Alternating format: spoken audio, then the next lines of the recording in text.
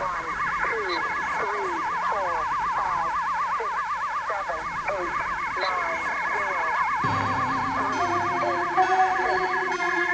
never got any money from you.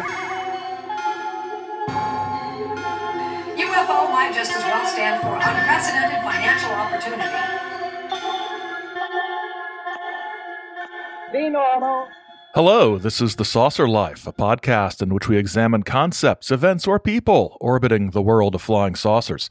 Few preconceptions, snark when justified, no belief. No debunking, and today we're going to do a Zine Scene episode concerning Flying Saucer Review, the classic, venerable, long-running British UFO / flying saucer magazine. We're going to be looking at volume 27, number 2, that was published in August 1981.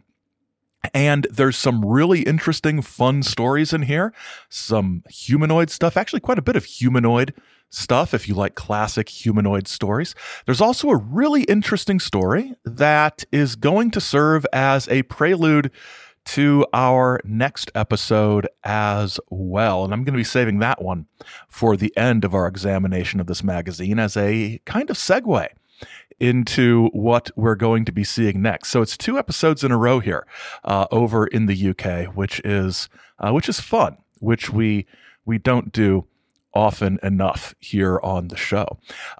Also, I need to say thank you for your patience with our somewhat irregular extended release schedule.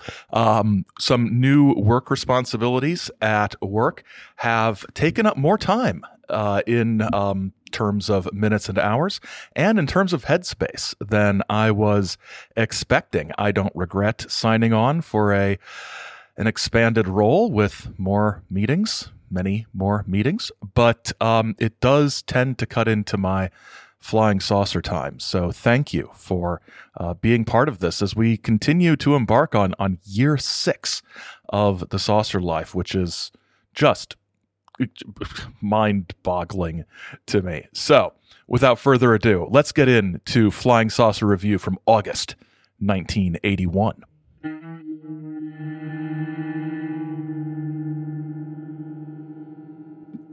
One of the things I like about Flying Saucer Review is the cover design, which is very stylized, very interesting, usually focused on various shades of a particular color. This issue is very, very orange. We've got the stylized Flying Saucer Review logo and in the top left corner, and then a sort of inset with classic flying saucers zooming around with sort of ribbony looking designs, illustrating the fact that they are actually zooming and not just sort of whatever the opposite of zooming is, hovering, I guess. And then below, again, black print against white.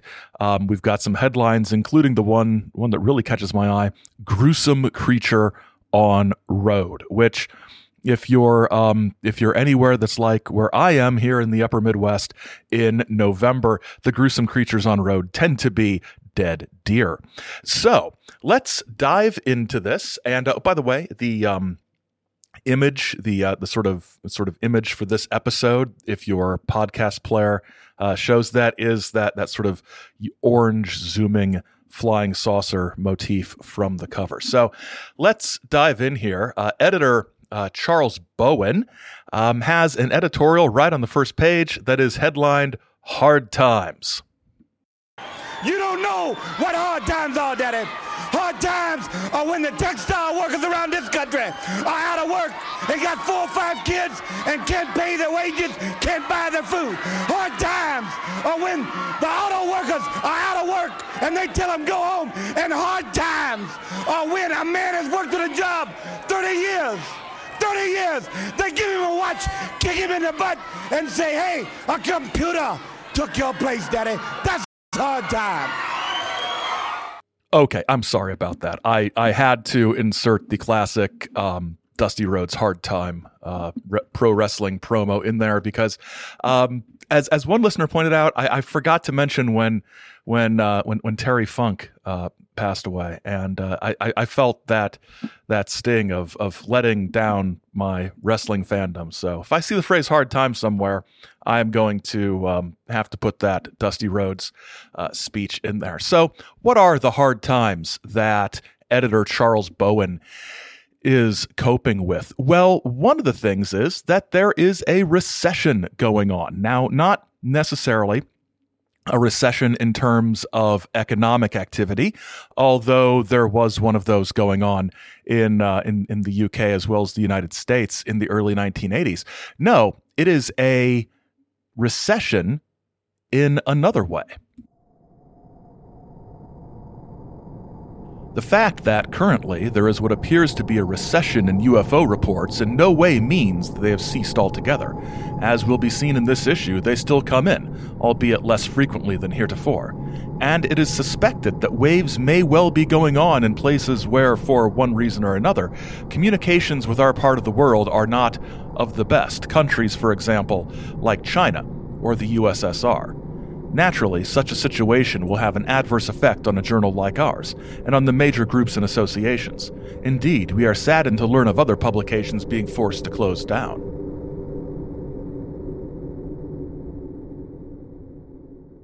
Now, of course, Bowen goes on to say that in addition to a reduction in the number of UFO reports that are coming out, there is the problem of the actual recession. Prices are inflating, printing, paper, postage. He says, quote, "It goes without saying, we are feeling the strangling effects of all of these factors, as well as a fall in the number of our subscribers." Now, don't worry, readers. They're taking steps to correct some of these things, but there are things that readers can do as well. There are many practical measures that can be taken by our readers. Recently, for example, we were dismayed to receive a letter from a regular reader who proudly related that he had passed his magazine around for some 20 other people to read. Well, if only a small percentage of these 20 external readers, and of those who would borrow FSR from other subscribers, were to take out their own subscriptions, it would be a very great help to us. Another idea for the promotion of our journal is for established subscribers to take out subscriptions as birthday or Christmas gifts for friends. I feel bad for that guy who wrote that letter, who was really excited that 20 of his friends had been interested in this Flying Saucer magazine, only to be told that, in fact, he was, enabling the kind of freeloading that was damaging the publication. It just seems sad. People like to share what they love. And this guy shared his love of this Flying Saucer magazine with all these people who were seemingly excited by it. I hate to see that kind of enthusiasm quashed by, I wish they were paying money. And speaking of paying money, one of the steps that the magazine is going to take to retain financial solvency, a word I can never convincingly say, is that there will be a rise in the price of the magazine. It is going to be raised from £1 to £1.15, which is $2.30 in US money.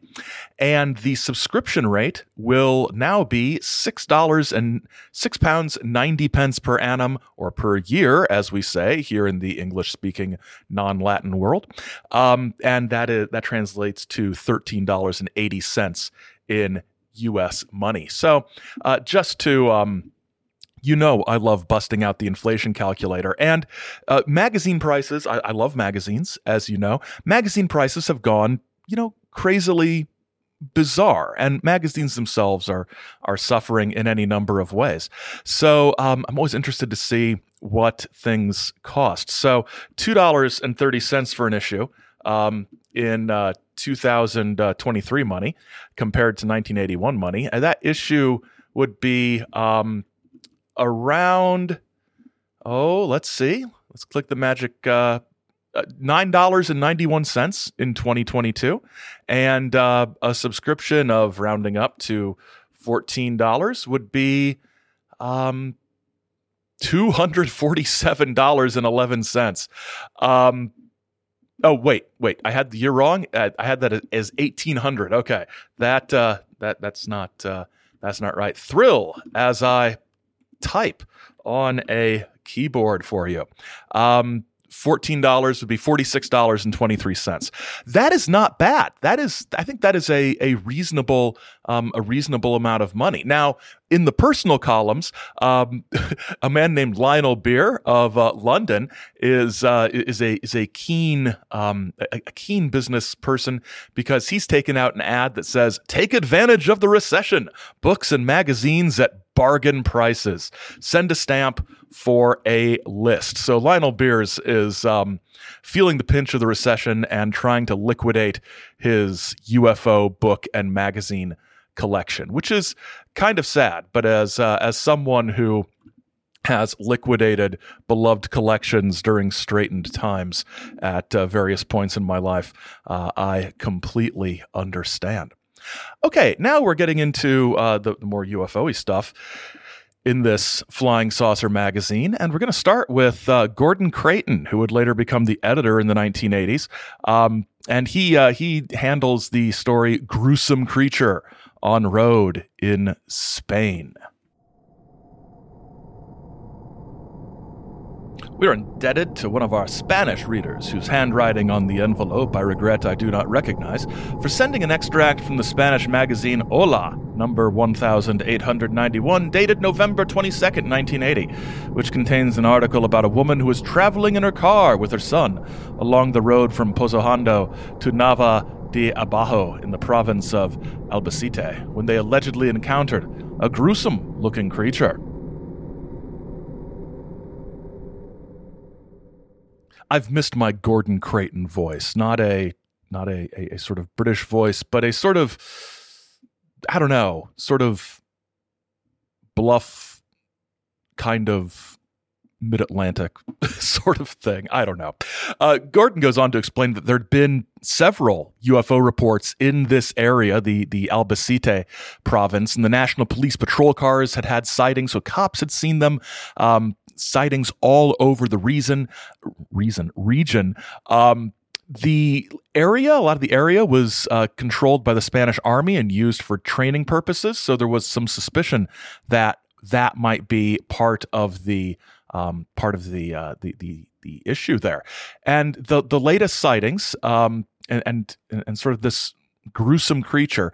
The woman who gave the report would not give her name.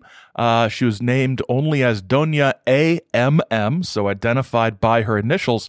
But the magazine, he says, had a very clear photograph of her, which sort of, I don't know, if I was careful enough not to give my name, I would be, I don't know, doubly careful not to have my picture in there as well. But she tells her story to the constable, and this is reported and transcribed and translated here in the magazine for us.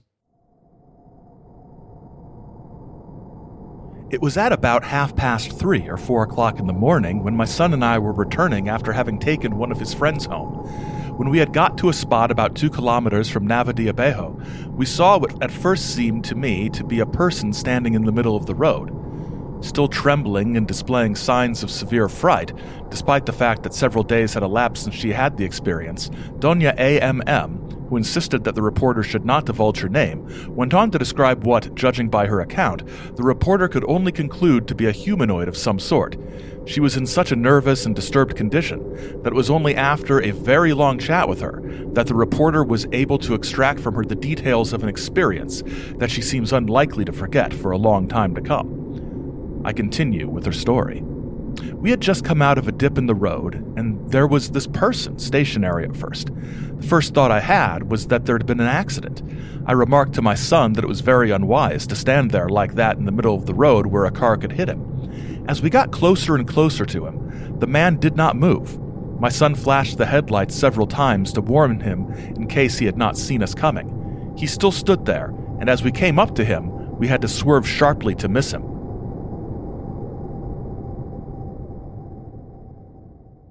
The reporter asked if she was able to get a close view of him, and he describes that her features portrayed her terror. She had difficulty continuing the story. She said that his appearance had struck her as a bit strange, and she told her son that she felt doubtful whether it was a man at all. And as they drove by him, they were able to see him clearly because she was no more than a meter away. The reporter asked, "What was he like?"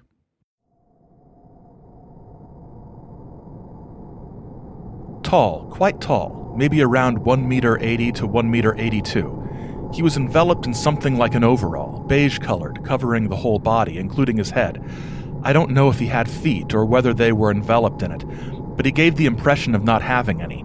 As for his head, it was shapeless, without eyes or mouth or anything. He was horrible, and I was seized by immense panic. He moved, as it were, about 3 paces or so back in a strange fashion, as though without bending his legs. He gave the impression that his legs were rigid, or as though he had no knees or no legs, or as though each leg ended at the ankle. It put me in mind momentarily of a mechanical doll. He had no left arm and no hands. My son said he must have been a madman or a leper, covering himself so as not to be recognized. After he had moved back 3 paces or so, just as we were about to hit him and had to swerve, he was just standing there motionless. He was terrifying. That shapeless head and nothing else. No eyes or mouth or anything. I don't like having to recall it.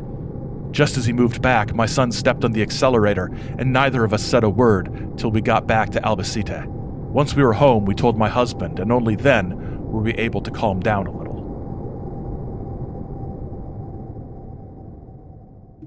The reporter then turns to the son. The son was doing his military service. He was home on leave at the time of the experience. And the reporter says, quote, "He wants nothing to do with the whole business," end quote. But he, too, was questioned. And this dialogue that's presented between the reporter and Senora AMM's son is pretty interesting.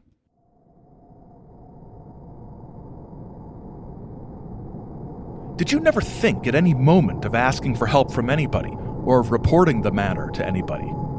We were too scared even to look back. We were utterly terrified, and our only thought was to get home as soon as possible. Do you believe that it could have been an extraterrestrial? I can't say. I know nothing whatever of such matters. I don't even have any idea about whether the extraterrestrials exist. But there has been talk in recent days of people having seen UFOs in Albacete. Did you know anything about that?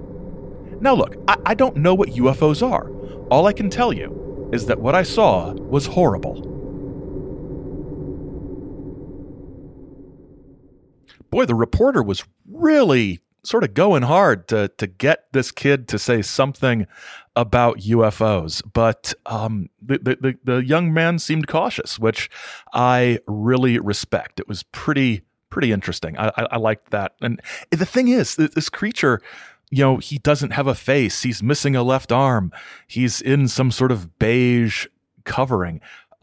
It sounds creepy and it sounds disturbing. I'm not sure it sounds entirely extraterrestrial. I wonder if it might have been somebody who had some sort of severe medical issue going on and was sort of lost out in the countryside, which is terrifying to sort of think about.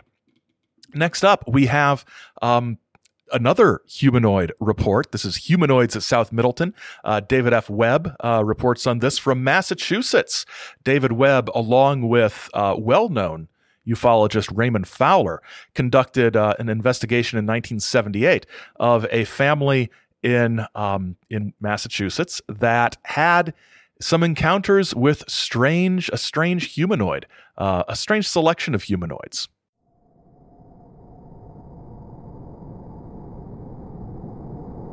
Douglas Gould was the first one to see a white helmeted figure. One day in mid-November 1977, about dusk, he was playing outside near a small shed just northeast of his house. On the ground, he was burning toy plastic cars, which released black smoke. He heard footfalls nearby, as if someone was walking on leaves or in snow. Snow may have been on the ground. Doug looked toward the direction of the sound and saw an all-white being walking as stiff as a board. The being went behind the shed, whereupon Doug ran into the house, telling his father to go out and look. Tom did so and saw the being standing in back of a car in the yard. He approached the figure, reached out to put his hand on the being's shoulder, and when his hand was about 3 inches away, the being vanished in front of his eyes. Tom was so shaken by the incident that he did not admit seeing the being to his family until 3 days later. "I really thought I was seeing things," he said. The being was 4.5 feet tall. It wore a white suit with a battleship gray helmet and hands, bare or with gloves. The helmet was square-like with 2 eye holes and sat on broad shoulders. The hand had a mitten-like appearance. No feet were noticed. Tom believes he saw this same being several times later. Why is this kid setting toy cars on fire? That's not healthy. That's not smart. I say this as somebody who took the much classier step of blowing up toys with firecrackers back when I was a young person. So just trying to set a plastic car on fire, you might need some sort of plastic takes a while to get going sometimes. But the author, David Webb, speculates that the humanoid might have been attracted by the black smoke and the flames from the burning toys, and then might have disappeared because the father, Tom, put his hand on his shoulder, which could have been interpreted as a threatening gesture. Now, Mrs. Gould, the mother, had her own experiences, which were what prompted her to contact Ray Fowler. So this is a situation where several members of the family are having these strange encounters with these bizarre beings. A series of incidents on the weekend of April 8th and 9th finally triggered Mrs. Gould's phone call to investigator Ray Fowler. On Saturday night, around 9 p.m., Nancy Gould was sitting on her bed listening to music. She looked up and saw a silhouetted form through the door, which was opened less than an inch. The form had a normal shape, was about 5 feet 7 inches tall, and appeared to be wearing an unzipped jacket. The door moved slightly as if a draft had developed. Thinking it was her father trying to frighten her, she resumed her sewing. Then she looked up again. The figure was still there. She bolted for the door, swung it open, and saw a form moving away rapidly. She searched the nearby rooms and then went into the living room where her mother and father were watching TV. No one else was in the house. So, trying to keep the names and family relations set, it sounds like Doug and Nancy are the children, and both the children are the ones who initially see these forms. Mrs. Gould, I assume, is the wife. Tom is the dad, and it looks like there's another child named Alan, because Doug and Alan see something then the next day on Sunday, April 9th. Doug, Alan, and their cousins saw several white figures several times at close range. In the late morning, Doug and a cousin were riding his mini bike near the ruined pig house.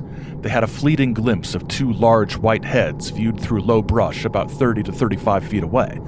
Only the heads were visible in an attitude that suggested the beings were crouching behind brush. Their faces were light gray with large, wraparound, dark blue eyes. Their heads were of normal size with no hair. Little movement was noticed. The pair were frightened and quickly left the area. That same afternoon, the family was sitting in the same area on their property, and they were sitting and talking, and they had the feeling of being watched. Doug and Alan reported only vague glimpses of several beings that faded from sight or moved too fast to be easily viewed.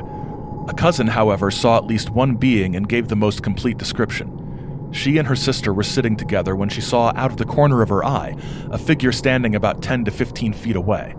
She turned and looked fully upon it. It was in profile to her and about her height, which is 5 foot 3 inches. The head had an abnormally large posterior projection and seemed to be encased in a round, clear helmet. The helmet could only be observed because of sunlight glinting off its surface. She also noticed a large, dark oval eye, a nose slit, but no mouth or ears. No hands or feet could be seen at the extremities of flaring sleeves and pants. A belt with a dark central band, vertical stripes, and a black buckle encircled the waist. Recovering from her initial surprise, the witness yelled, jumped up, and ran after the being. It quickly retreated with its back to her and was lost to sight in the brush.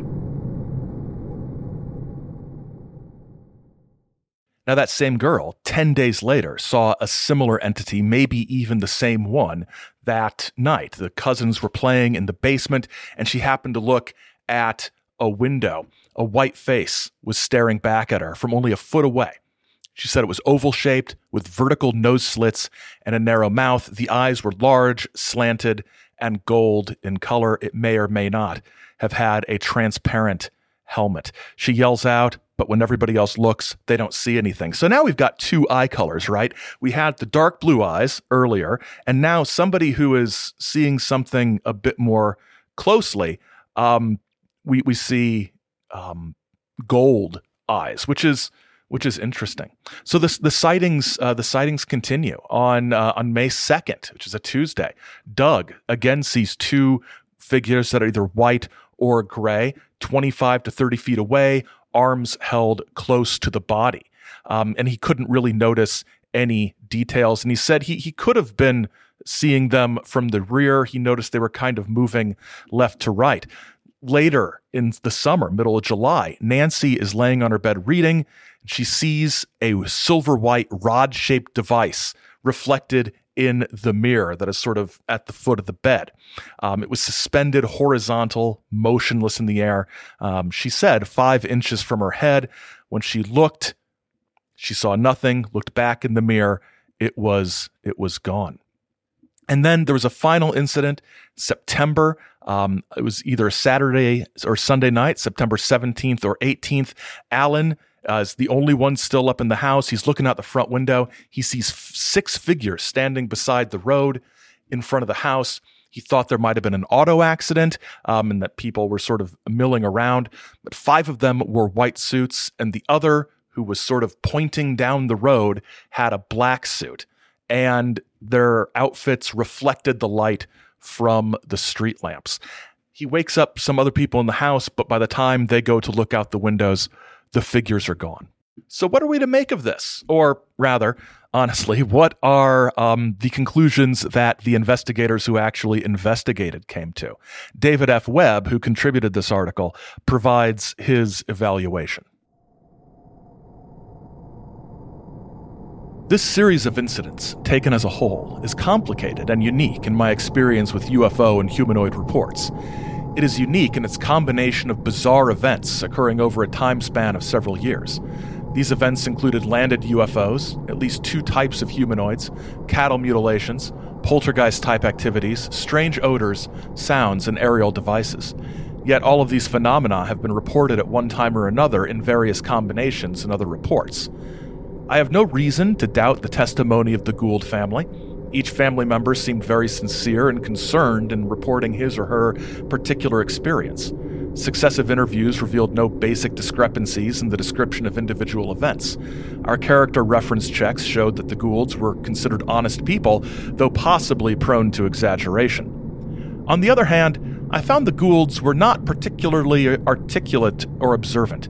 This was especially the case with Alan and Tom. Unfortunately, Alan alone was involved in several key sightings. Teresa had a tendency to orchestrate the proceedings during my interviews. She was, however, very helpful and anxious for a solution. Because of my concern about the quality of their observations and a lack of time, I did not pursue psychological testing or hypnosis with this case. The more general UFO sightings, cattle mutilations, poltergeist things had been covered in a previous issue of Flying Saucer Review. He also notes that there were handwritten transcripts of tapes of interviews that future researchers can use. So there's good notes, there's good things there. Ray Fowler, who also investigated this, provided his analysis as well. Regardless of the results of the character checks, I find it difficult to come to any personal conclusions about the case. Apparently, seemingly credible people reported some very incredible events. However, I would have been more satisfied if a psychiatrist had been with us when we conducted the interviews. Without this, I retain nagging doubts because of the high strangeness of the events and the unusually large number of events involved. If we take their accounts at full face value, there is no strong possibility of their misinterpreting natural phenomenon or misidentifying man-made objects in most of the reported events. The other viable alternatives are delusion, hoax, hallucination, or a real experience. The delusion theory requires results of a psychiatric examination for consideration. It would require a group family mental disorder. The possibility of a deliberate conscious hoax seems negated by the family's good character. However, Mr. Gould, a self-employed carpenter, has found little work opportunity in the area lately. Times are bad enough for them to have to put their house up for sale with intentions of moving to Maine in order to find better job prospects. Is it possible that this closely knit family were desperate enough to concoct the strange events in order to sell a story? So far, this does not seem to be the case. The hallucination theory is weakened because all members of the immediate family and relatives have allegedly seen these incredible things. Mass hallucination would be highly improbable under the circumstances. This leaves the real possibility that all or some of the experiences were real, subjectively or objectively. Further examinations are necessary in order for me to properly evaluate this possibility. Hypnotic regression might also be helpful. Now, to me, this is the best kind of conclusion for any sort of UFO or high strangeness case. Maybe there is something there, maybe there's not, but we have no idea what it is. I like that sort of approach or that sort of result because it's honest. I mean, it would be easy to say they're making it all up for the money. Although a footnote from the editor says that he suspects that if they had been in it for the money, the story would have been more precise and spectacular instead of being concocted over a relatively long period of time, quote, in such a haphazard, rambling way. This isn't a story somebody has made up. This is not something that was planned, the editor believes. It was something that sort of just happens over time and these stories keep coming. So I think this is a fascinating story, and I think I'd love to look back at the previous issue of Flying Saucer Review for more of this. Okay, we're going to take our usual midway break now, and when we come back, more stories of strange things on the motorways, some ads for interesting things, and some action in South America, and also the bizarre case that will segue into our next episode.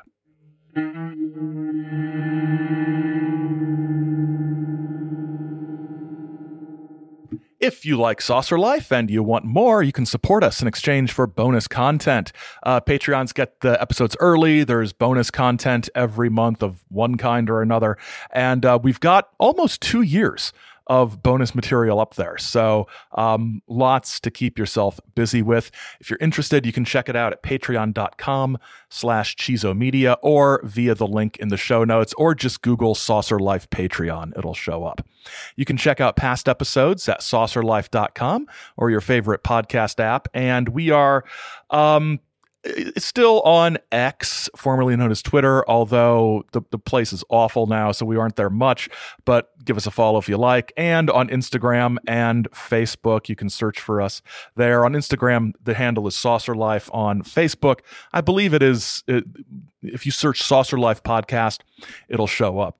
You can email us at thesaucerlife@gmail.com. You can also contact us by post at Chizo Media, P.O. Box 68, Grand Blanc, Michigan, 48480. And now let's get back to the newsstand.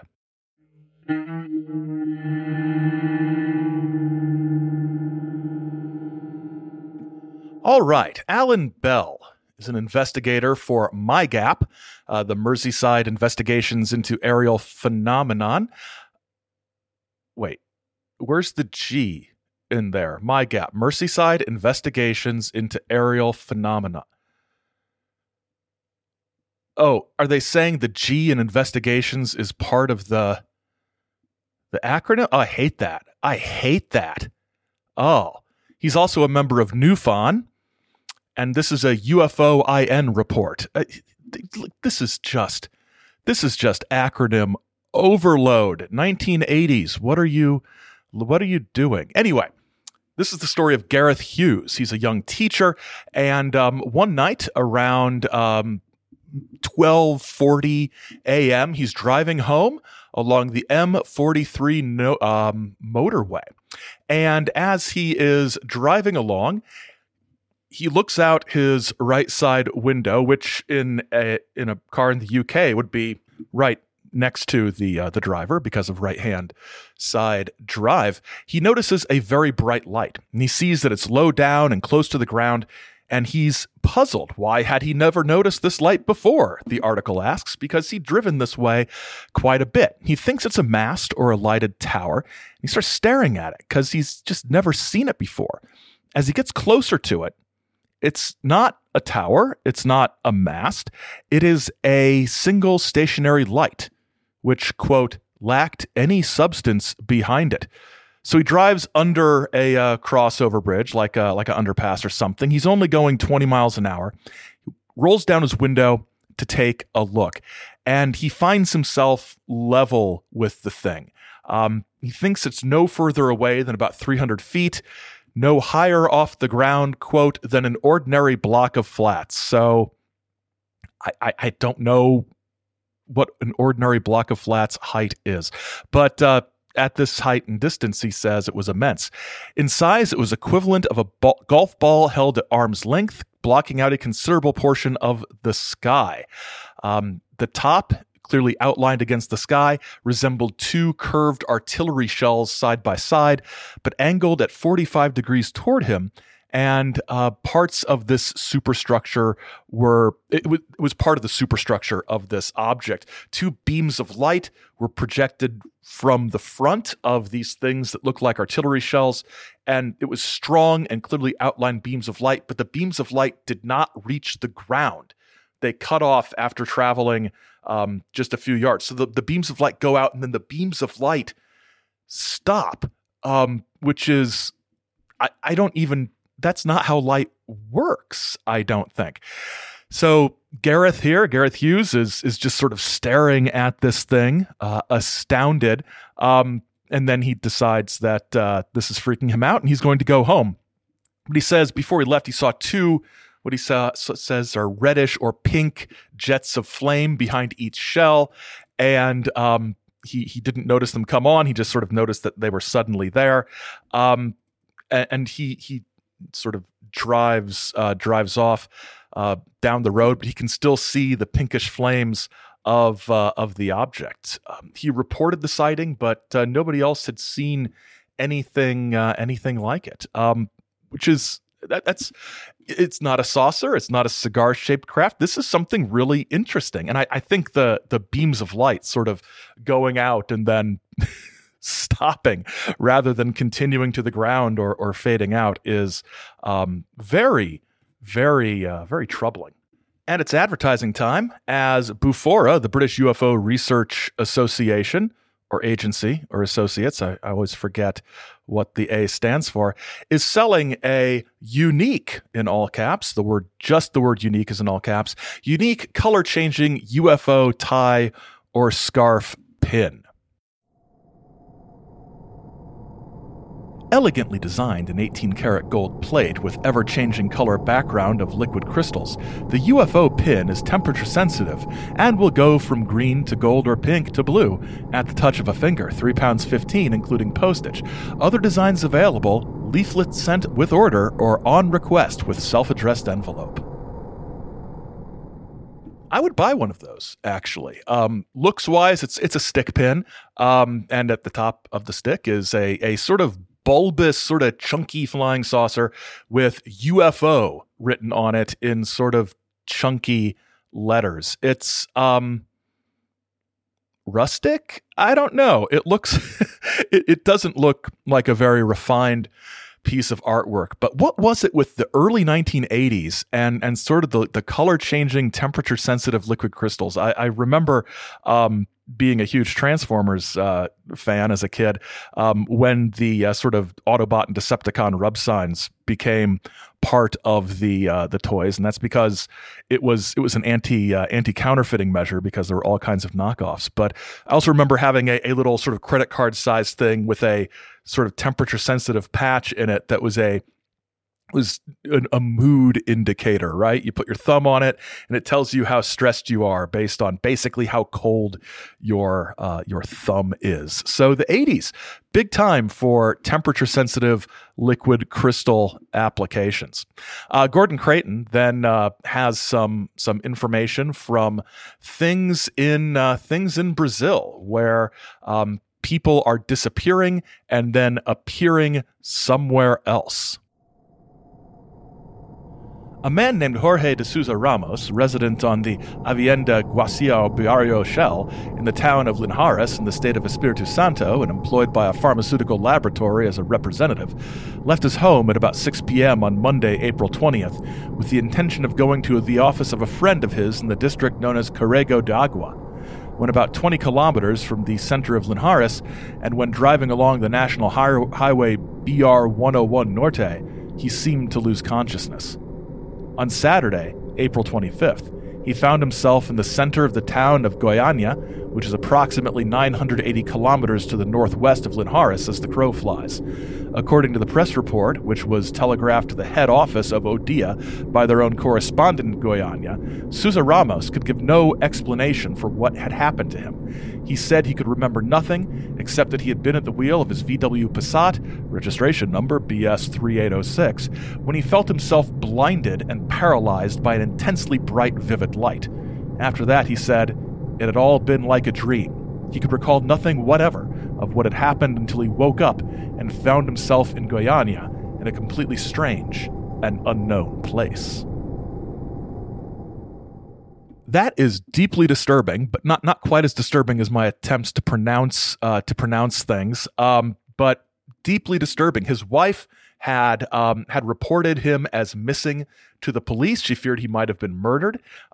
He'd never been highly unusual for him to just leave and not come back and not inform her in any way. When his car was found, his key was in the ignition, documents intact, glove compartment, everything fine. Sample medication from the pharmaceutical company, all there. No signs of violence, no signs of theft. So the police find his car, with all this stuff in it, and the police are thinking, this guy might have been murdered. We need to find him. The police take his car in for examination. They, the people at the police station find nothing to report. And then on April 25th, 5 or so days later, he calls up his wife and says, quote, I am here in Goiânia. It is as though I fell asleep at the wheel and have only awoken now. I'm still pretty stunned and I don't remember a thing except that I was driving the car quite normally at a normal speed. When I saw a vivid bright light that paralyzed me, I have pains in various parts of the body but have been to a chemist and am now taking medicine. I have not lost anything and still have the small amount of money that was in my pockets. And then the newspaper report, Creighton says, mentions or reminds readers that there was a similar case in 1974 in the same state, Espiritu Santo, when a man was kidnapped and found himself sort of awakens on a mountain, and it was difficult to get to, and he had no idea how he got there. So a very interesting case. I'm not sure if it's necessarily UFO or flying saucer related, but golly, what a terrifying thing to have happen to you. There is some letters to the editor now, and Janet and Colin Board write from Wales, and they are frequent contributors to FSR. They do a lot of the book reviews and things like that, and they have some information on, as the headline says, animal mutilation in Wales. Dear Sir, We would like to comment on Gordon Creighton's reference in his notes to the chicken poachers of Puerto Rico to a nasty case of animal mutilation on a farm in Wales. As we live almost on the spot, we were able to keep an eye on events and can say that although the national media quickly lost interest and therefore an apparent blanket of silence suddenly descended on the case, the local press continued to report sightings of a strange animal in the area. The only hard evidence on the farm referred to, apart from dead sheep, was a large footprint which was dog-like, and there was no evidence of UFO involvement. Nor was this a case of animal mutilation in the way that so many cattle have been mysteriously mutilated in the States. The thousands of sheep in Wales suffer badly from harassment by dogs and also by foxes, and during 1980, 677 sheep were killed, 468 injured in the counties of Dafod and Powys alone, which is where the above events occurred. In the whole of Wales, more than 1,000 sheep were killed by dogs and 791 injured. So although we agree there are big cats of some kind on the loose in England, Wales, and Scotland, there is no evidence that these or UFOs were in any way involved in the events referred to by Mr. Creighton. Anyone wishing to read a more detailed account of the Welsh incidents, which we investigated, is directed to our article, Strange Creatures in Powys, in Fortean Times, number 34. Wow, plugging another magazine is not going to do much for this circulation of FSR in these desperate times of recession. We've got some other small stories, two stories, one from Switzerland and one from Uruguay of UFOs causing blackouts. My favorite thing about this is in the Uruguay story, just the way this is phrased. And this isn't something that was translated, so it isn't anything like that. The UFO flew off very slowly towards the east. As it vanished from sight, the break in the supply of current was instantly terminated.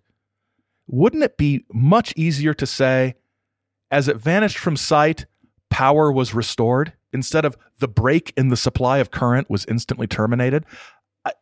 Maybe I'm being too picky about that. Maybe I'm almost absolutely being too picky about that. But for now, let's conclude this with our story that's going to be a segue into a more in-depth analysis of this case.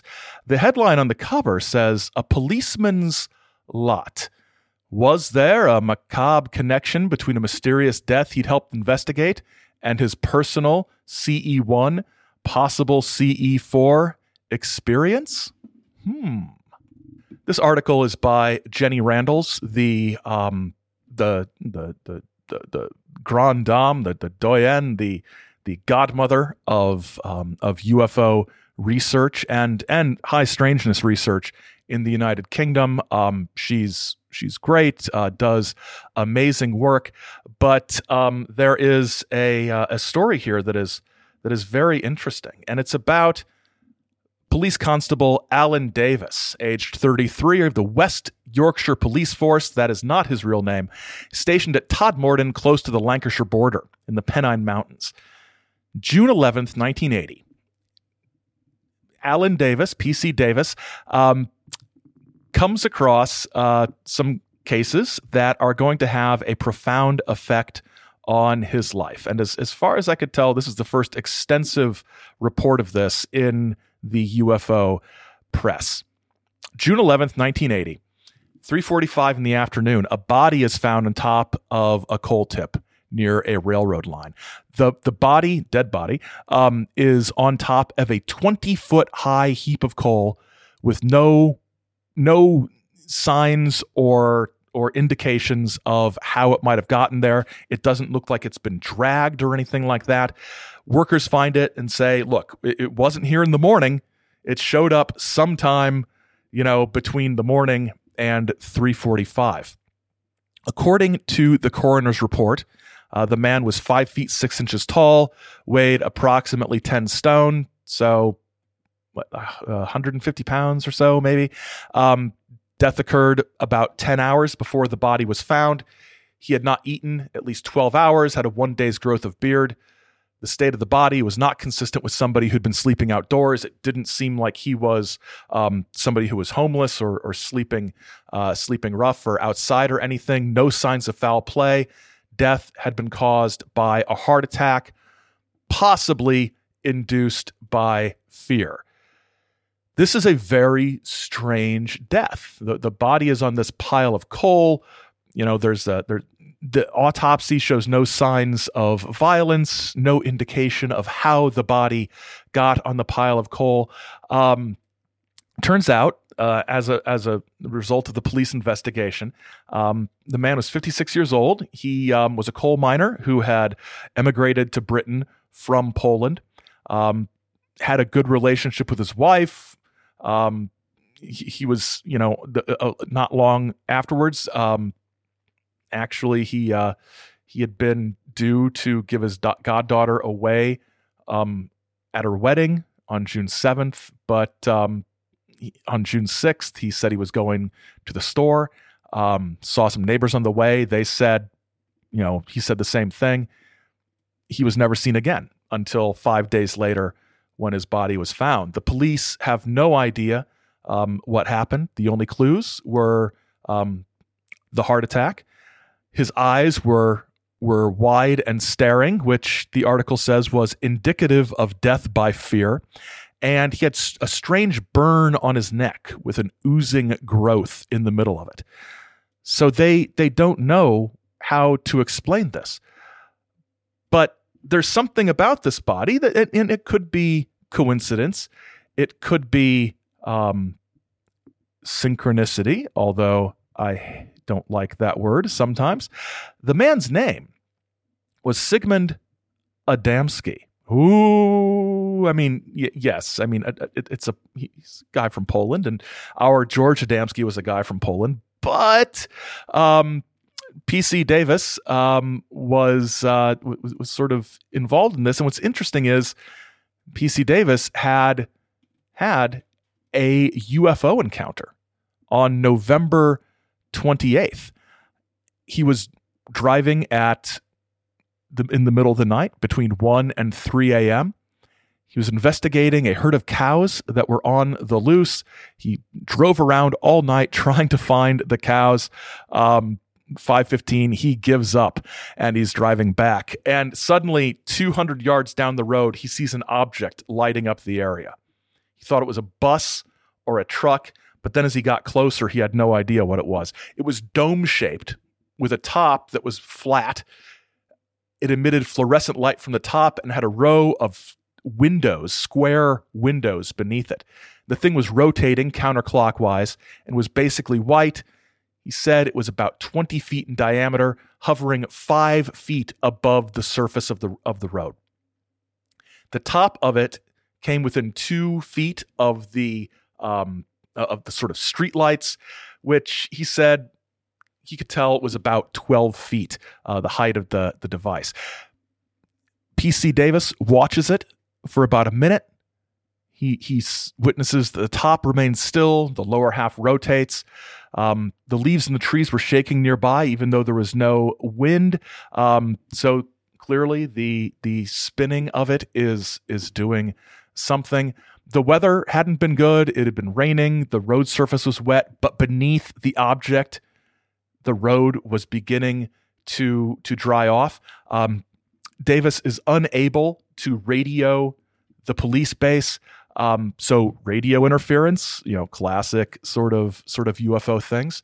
And then he goes back. It's not there. He's back at his car. He has no idea how he arrived where he was. He has a sort of blackout, and he's in a different place in relation, and the craft is gone. And then he heard a voice. He thinks the voice was in his head, but he doesn't know. And the voice says, "You should not be seeing this. It is not for your eyes, Davis. You will forget it." And he doesn't know what that refers to. He doesn't know what he has forgotten. But Jenny Randall says, "I think, on the evidence of other cases, we might suspect it is something rather interesting. And it is. And this is going to be the case we examine next time on The Saucer Life. It's not the case of Alan Davis. It's the case of Alan Godfrey, who had an extraordinary encounter, as we saw, and it is tied in some ways, supposedly, with this death of Sigmund Adamski. It is a story that would have a profound effect on Godfrey's life and his career. The media is going to get involved. It becomes a fairly well-known, well-publicized case in the Pennine Mountains of Yorkshire in the UK. And it is one of the most amazing things. I really enjoyed looking into this case. There's some great books out there, including a relatively new one by Alan Godfrey himself, which was published by Jenny Randall's company. Jenny Randall's wrote the original book about this, but I have not yet obtained a copy because it's old and out of print and in Britain. So, but I think having a book that is written by the witness that Randall's, who originally investigated it, has sort of endorsed is a good thing. We'll talk about that more on the next episode. But it is an amazing story, and I think doing this Zine Scene episode where we look at the first sort of story about this in the UFO press is a nice segue, and we will return with that story next time.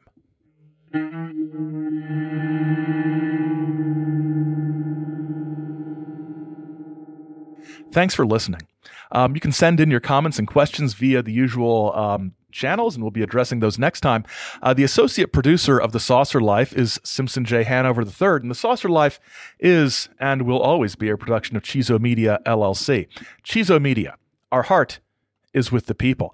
Till next time, I was going to tell you to keep watching the skies because the skies are watching you, but I really think, based on the stories in this episode, I'm going to say, keep your eye on the road because weird things tend to show up in the middle of the road, which isn't as catchy, but maybe a little more apt.